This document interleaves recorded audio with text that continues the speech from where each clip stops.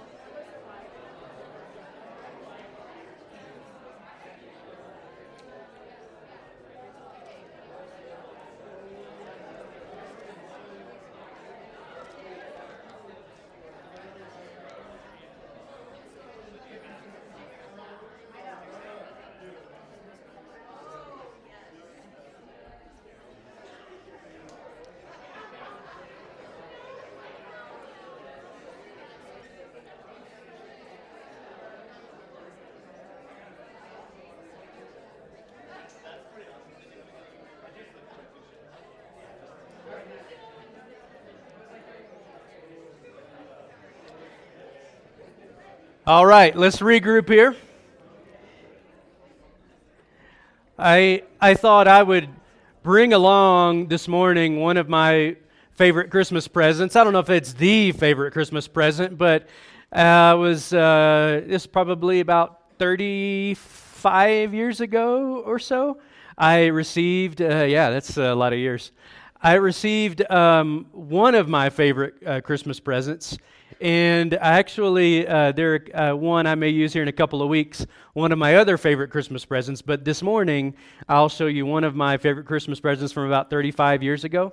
I remember really wanting this one thing for Christmas, and about 11 years old or so.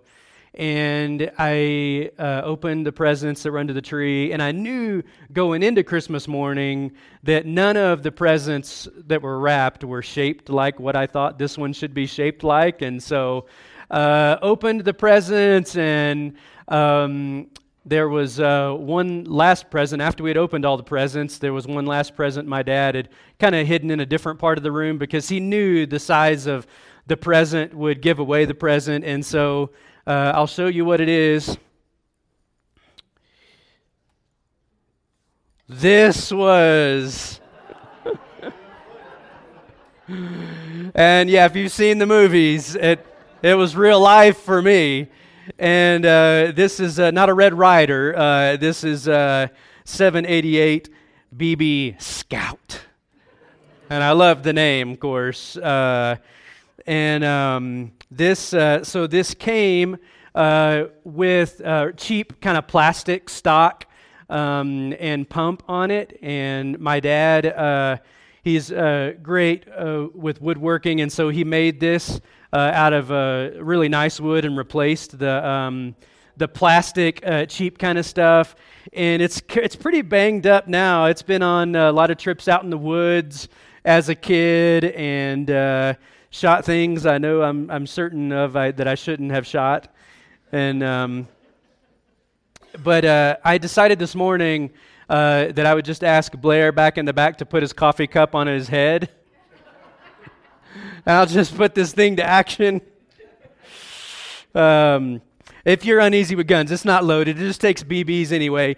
But that was one of my favorite gifts growing up. And although gift giving is commonplace this time of year, it's common in settings like this to talk about gifts. It's one of the most powerful images of the Advent season.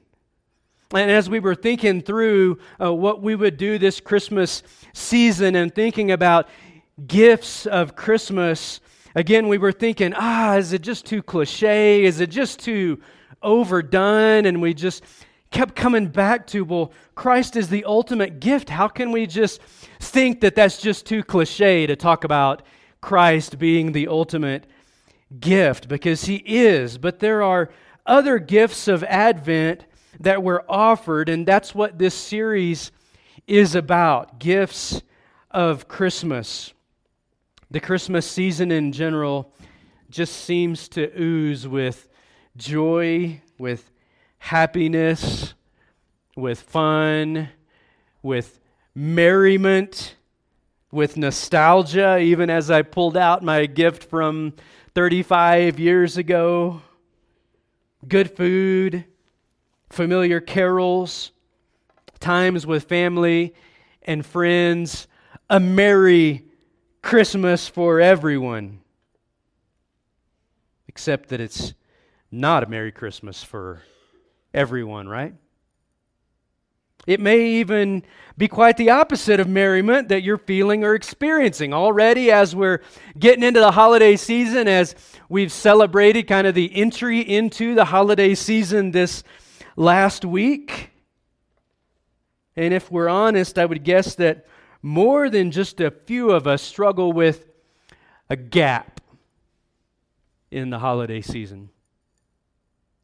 And here's what I mean. There's a gap between the idealized Christmas over here and the real holiday experiences of sadness, of loss, of anxiety, of fatigue, of resentment. Even as you see other people in their merriment, so to speak, right? Grief, financial pressure, right? Even as the time creeps up to the holidays of like, oh man, how am I going to do this year?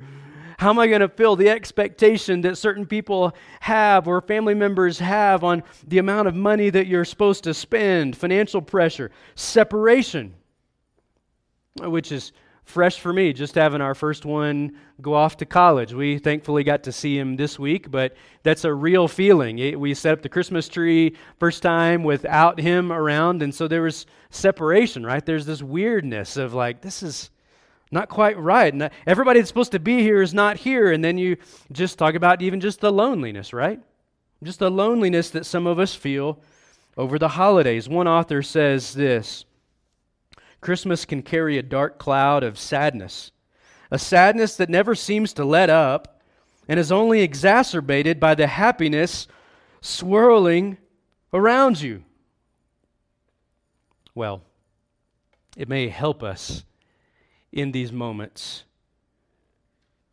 to know this: darkness and pain were central features in the gospel accounts of Jesus' arrival in Bethlehem. Not just in the periphery like we like to think they are, but they were central features. Darkness and pain, central features in the gospel accounts of Jesus' arrival in Bethlehem. How easily we forget this among the vast array of quaint nativity scenes, right? Because in the nativity scenes that we see laid out, the darkness and pains just often not represented in those, right? Like even the facial expressions, if you get the nativity scenes that are so detailed that you can see like the facial expressions, like what are the facial expressions usually on everybody's face? I mean, right? I mean, we don't know what it was like, but it's regular for newborns to cry a lot.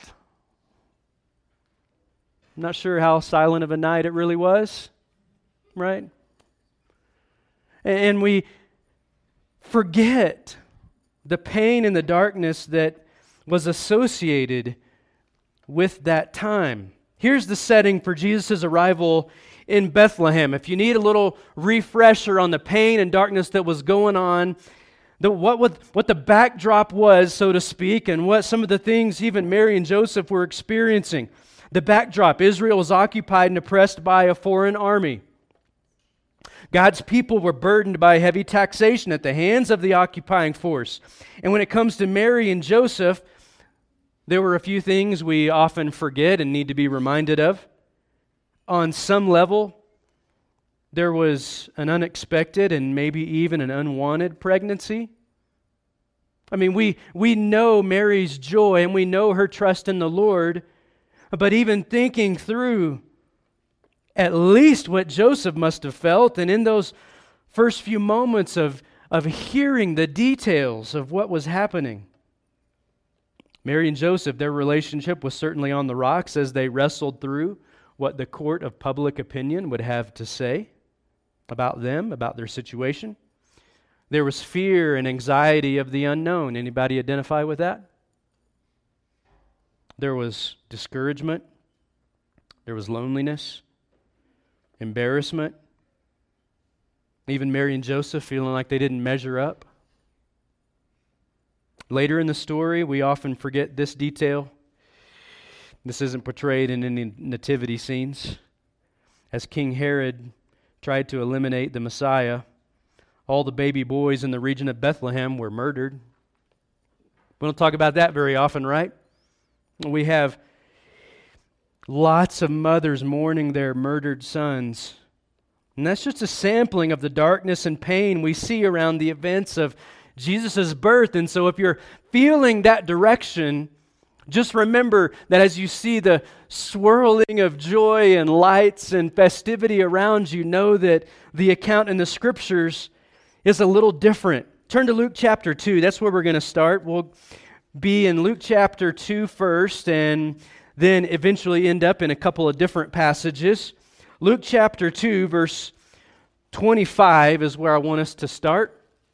And I want us to read this passage with a few people around us, and then I'll read the others as we get to those. But this first one I want you to read. It's a little more of a narrative kind of section. Luke chapter 2, verses 25 through 32 is what you're going to read. Chapter 2, verses 25 through 32.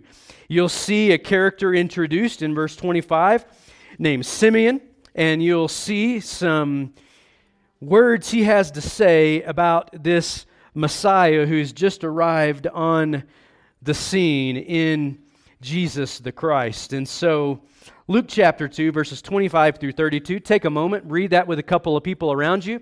And as you finish reading, if I haven't started us up again here, just point out something that you thought was interesting and listen for descriptions of who this Messiah will be and what he will do according to Simeon. And so Luke chapter 2, 25 through 32, ready, go.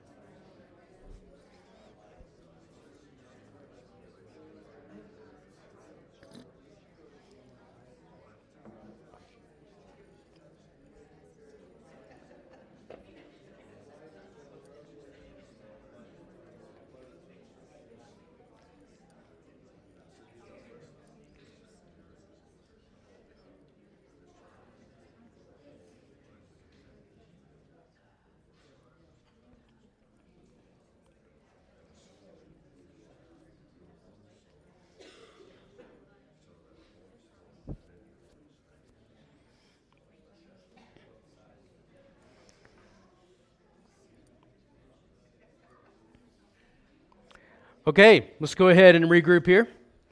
You guys just read verses 25 through 32, and Simeon said a couple of things about this Jesus. I love in verse 20, I want to point out two things he says specifically about Jesus in the context of the pain and darkness associated with what the context was of which Jesus arrived, and then placing that over whatever pain and darkness we may experience over the holidays here. And so look at verse 25 specifically. It says that this Simeon was waiting for the consolation of Israel. Preached on this a couple of years ago. The consolation of Israel. And at the time, in preaching through this for the first time a couple of years ago, this was fresh for me because I had heard this word associated with Jesus, the consolation of Israel, but I don't think I put the whole picture together. Root word in the English, of course, is console, right? Consolation. To console. He will console Israel, which means there's some kind of pain or lack of comfort going on that Jesus would be a consolation. And because the only background I had for the word of consolation was when you're in a sports tournament and you lose and you go to the what bracket? Doesn't that make it sound really wimpy now? The people that need to be consoled because they lost, they go to the consolation bracket. It's like if you called it the comfort bracket. Right? I don't ever want to be in a consolation bracket again. In anything, right? You just get this imagery that, oh, we lost. We go to the consolation bracket. It's so puny. And yet, this word for Jesus, that He'll be the consolation for His people, the comfort for His people. Look down in verse 32. So not only will He be a comfort, will He be a consolation, He'll be light. Consolation, comfort, and light. This is who Jesus will be. Church, how does God address our pain and our darkness? He provides comfort and light through Christ. Turn to Isaiah chapter 9. No Christmas series is complete until you go to Isaiah chapter 9, so I just thought I'd throw it in right here on the front end. Isaiah chapter 9. I want to read verse 2. See, this passage is about the coming Messiah, given hundreds of years before Jesus would arrive on the scene. And it includes a powerful imagery of what this coming Messiah would accomplish.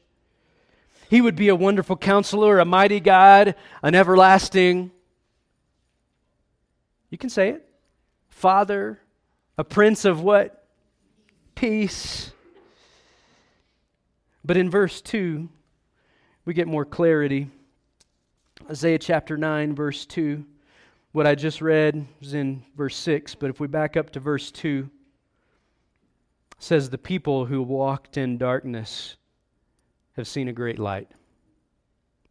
Those who dwelt in a land of deep darkness, on them light has shone. And I love the imagery there. This is one of my favorite Christmas verses that often gets overlooked. And I love how it references even two different kinds of people there. And so even when we're talking about our darkness that we may find ourselves in the midst of, we may describe it in two different ways. First one, we may describe it as just a season of darkness that we're walking through, right? We understand there's going to be an end in sight at some point where we're going to enter into more light, or we're going to be in less darkness at some point. It's more of a season we're walking through. People who walk in darkness, some of us who feel like we're walking in darkness, says they have seen a great light. The next group goes a little deeper. Those who dwelt in a land of deep darkness. Some of you feel like it's not just a season you're walking through, but a place where you're living. And I love the imagery. It talks about this coming Messiah would be light. Light in the darkness. Light for those who are walking through season of darkness. Lightness for those who feel like they're dwelling in a land of deep darkness. Church, may the light of Christ, who He is and what He's done, shine on you today, right in the midst of your pain and your darkness, bringing you a gift that only He can give: comfort, consolation. Christian martyr Dietrich Bonhoeffer said it like this, and this should be encouraging to you. If you feel like, yeah, that's me, Dustin, you're talking about me, I'm walking through this season of darkness, all the things you talked about, some of those ring true: anxiety, loneliness, separation, all those things. Listen to what he says. The celebration of Advent is possible only to those who are troubled in soul, who know themselves to be poor and imperfect, and who look forward to something greater to come. And I just want to read that again, because as you see that gap between what holidays are supposed to be, everything swirling around you and where you are, and that gap in between, and you feel like, I just can't celebrate like I'm supposed to over here because I'm actually over here. This is good news for you. The celebration of Advent is possible only to those who are troubled in soul, who know themselves to be poor and imperfect, and who look forward to something greater to come. May I offer this? It's one of my favorite Christmas quotes here. I've used it here before. It's been helpful for me and helpful for some of you as well. Whatever darkness you face this Christmas, it is not the final word in your life. It may be lifelong. It may feel like it will never let up. It may threaten to undo you at times. And it is real. But we can grieve this holiday with hope that one day the baby who came in a manger will bring ultimate and everlasting comfort, wipe every tear from our eyes, and make His blessings flow for us forever. By a guy named Scotty Smith. So we have this gift of comfort we've been given in Christ. If we're going back to this theme of gifts of Christmas, if we're going back to this, we have this gift we've been given in Christ of comfort. But see, it's not a gift that we keep for ourselves. It's a gift that we're supposed to re-gift. Anybody ever re-gifted anything before? Usually, you re-gift something that you either had two of or didn't really want, right? You get something, as soon as you unwrap it, you're like, oh, thanks. I love it. And in your head, you're already thinking of, yes, I can give it to that person who I don't have a gift for yet because I don't really like this that much, or I already have two of these. But see, this regifting is different. This regifting of this gift of comfort is different. It's not because it's a gift we didn't want or need, as if we receive comfort in Christ and we go, I'm pretty swell. I don't really think I need this, and so I'm just going to give it to somebody else. It's different than that. It's not that kind of re-gifting, but this kind of re-gifting is because the gift is just so good. Some of you love to read. Some of you don't love to read. Some of you more movie people, right? Whatever it is, you may be able to identify when you've read a really good book and you just can't wait to share it with somebody, right? And even as you're reading through, you get about halfway through and you're like, oh, that's so good. So-and-so would love this. I know just who this book is going to be good for. I'm going to send them a copy, or I'm going to give them this copy, right? Or you see a movie or a new TV show and you're like, this is so good. And then it's in your conversation, right? Next time you hang out with someone and conversation turns to the latest TV shows or movies, you're like, oh man, I've got one you've got to see. It's that kind of regifting that what we're talking about here with this gift of Advent, this gift of comfort specifically. Turn to 2 Corinthians chapter 1. 2 Corinthians chapter 1, verses 3 and 4. This will be the last passage we look at here. 2 Corinthians chapter 1, verses 3 and 4. What exactly are we supposed to do with this gift of comfort we've been given in Christ? Once we've received this gift, there's this element of re-gifting that should come into play at some point. And this is not somehow to pay off the gift or not somehow to earn something. It's just the outflow of what happens when we've been given Christ, who is our comfort. 2 Corinthians chapter 1, verses 3 and 4. Paul says this, "Blessed be the God and Father of our Lord Jesus Christ, the Father of mercies and the God of all comfort." Not just some comfort, right? Not just comfort for the little things in life, but comfort for everything. All comfort. Well, I wonder if the comfort that Christ is and the comfort that Christ brings is enough for me because of what I've walked through. Paul just answered it. All comfort. Verse 4. Who comforts us in all our affliction. Key words there. And then we get a so that. So that we may be able to comfort those who are in any affliction with the comfort with which we ourselves are comforted by God. This gift that's intended to be re-gifted. What a beautiful picture there, right? And I want to point out two things as we get down here to the bottom of our time. Two things to be mindful of when we think about the comfort we receive in Christ and this idea that it's a gift that's to be re-gifted. Think about this. Number one, God's main tool or conduit for people receiving comfort is you. Did you catch that?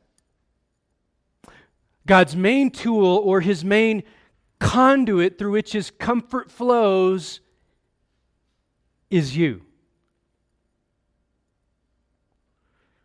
Be mindful of this and be ready and willing to dole out comfort as He provides opportunity, because He will. If you have eyes to see it, this coming week there'll be opportunities He places in front of you where you see someone who obviously needs the comfort of Christ. And as we've received Christ through gift, we offer Him, right? We offer Him as a gift to those we see walking through darkness, maybe living in deep darkness.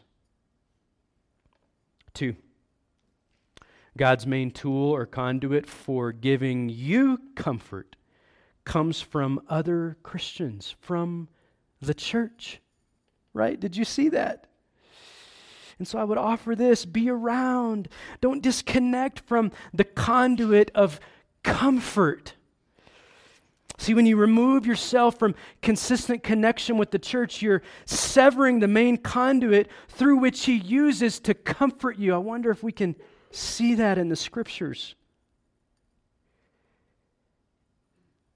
Blessed be the God and Father of our Lord Jesus Christ, the Father of mercies and God of all comfort, who comforts us in our affliction so that we may be able to comfort those who are in any affliction with the comfort with which we ourselves are comforted by God. So, church family, if you're walking in darkness and pain this Christmas season, hear this from the prophet Isaiah. The people who walked in darkness have seen a great light. Those who dwelt in a land of deep darkness, on them light has shone. And I would add, therefore, bask in the light and comfort of Christ today. Allow the message of the cross to remind you of His great compassion for you. Allow the truth of the resurrection to remind you of His great power and authority, regardless of what you're walking through today. May Christ be our comfort and our light right in the midst of our pain and our darkness. He is enough. He is sufficient. Let's go to Him in prayer.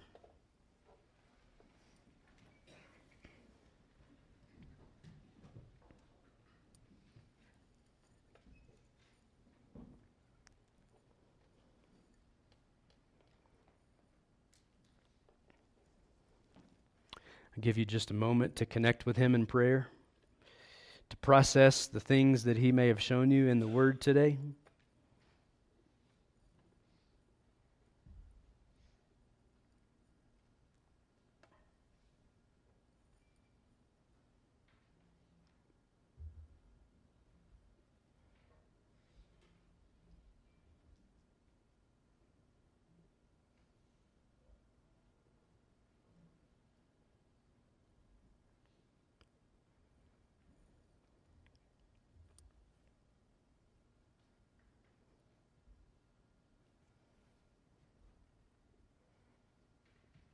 Lord, we thank You that we have the freedom to come to You as we are this morning.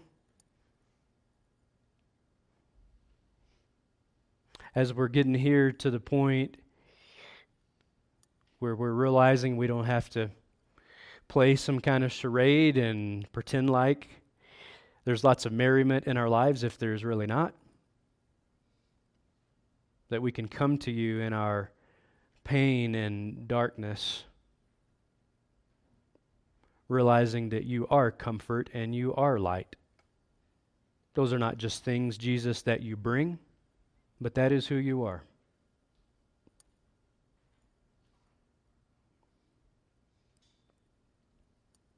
We thank You that in the darkness and death of which we resided, Jesus, that You, while we were yet sinners, stepped in, paid the price for us. Jesus, You in our place.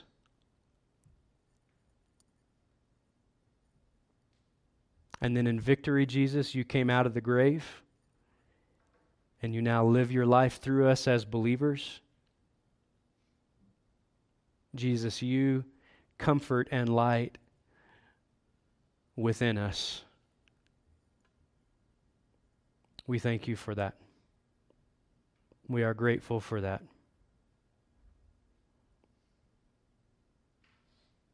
And yet the circumstances of our lives may still be dark and painful. And Jesus, while You don't always promise in the here and now to eliminate the darkness and the pain from our lives, You do promise to be light and comfort in the midst of them. Jesus, we confess that You are enough, that You are the ultimate gift. Jesus, we thank You for Your body broken, Your blood shed for us on the cross, and we thank You for Your victory in Your resurrection. Even as we celebrate You coming on the scene in bodily form. We know your face was set like a flint to Jerusalem, to the cross. We celebrate that now as well. Lord, we pray these things in your name alone. Amen.